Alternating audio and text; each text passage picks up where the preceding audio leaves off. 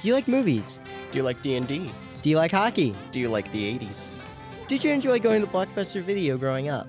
If all five are yes, you found the right podcast.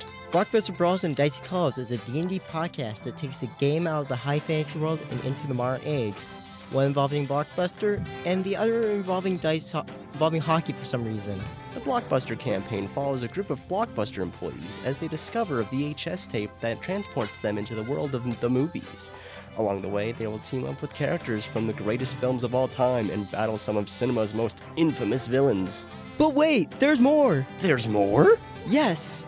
We also show off our D&D offshoot, the National Dice Hockey League. Or NDHL for short.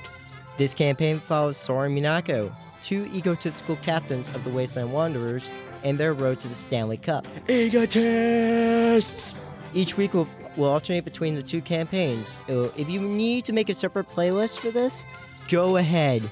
But fair warning, we may be referencing some things that happened in a previous episode, so if you get lost, don't blame us.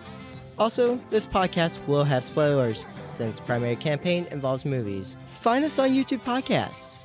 And with that, we are Nat Wanting and out. Wow, what a difference! Blockbuster Video! Come discover the Blockbuster difference. Wow.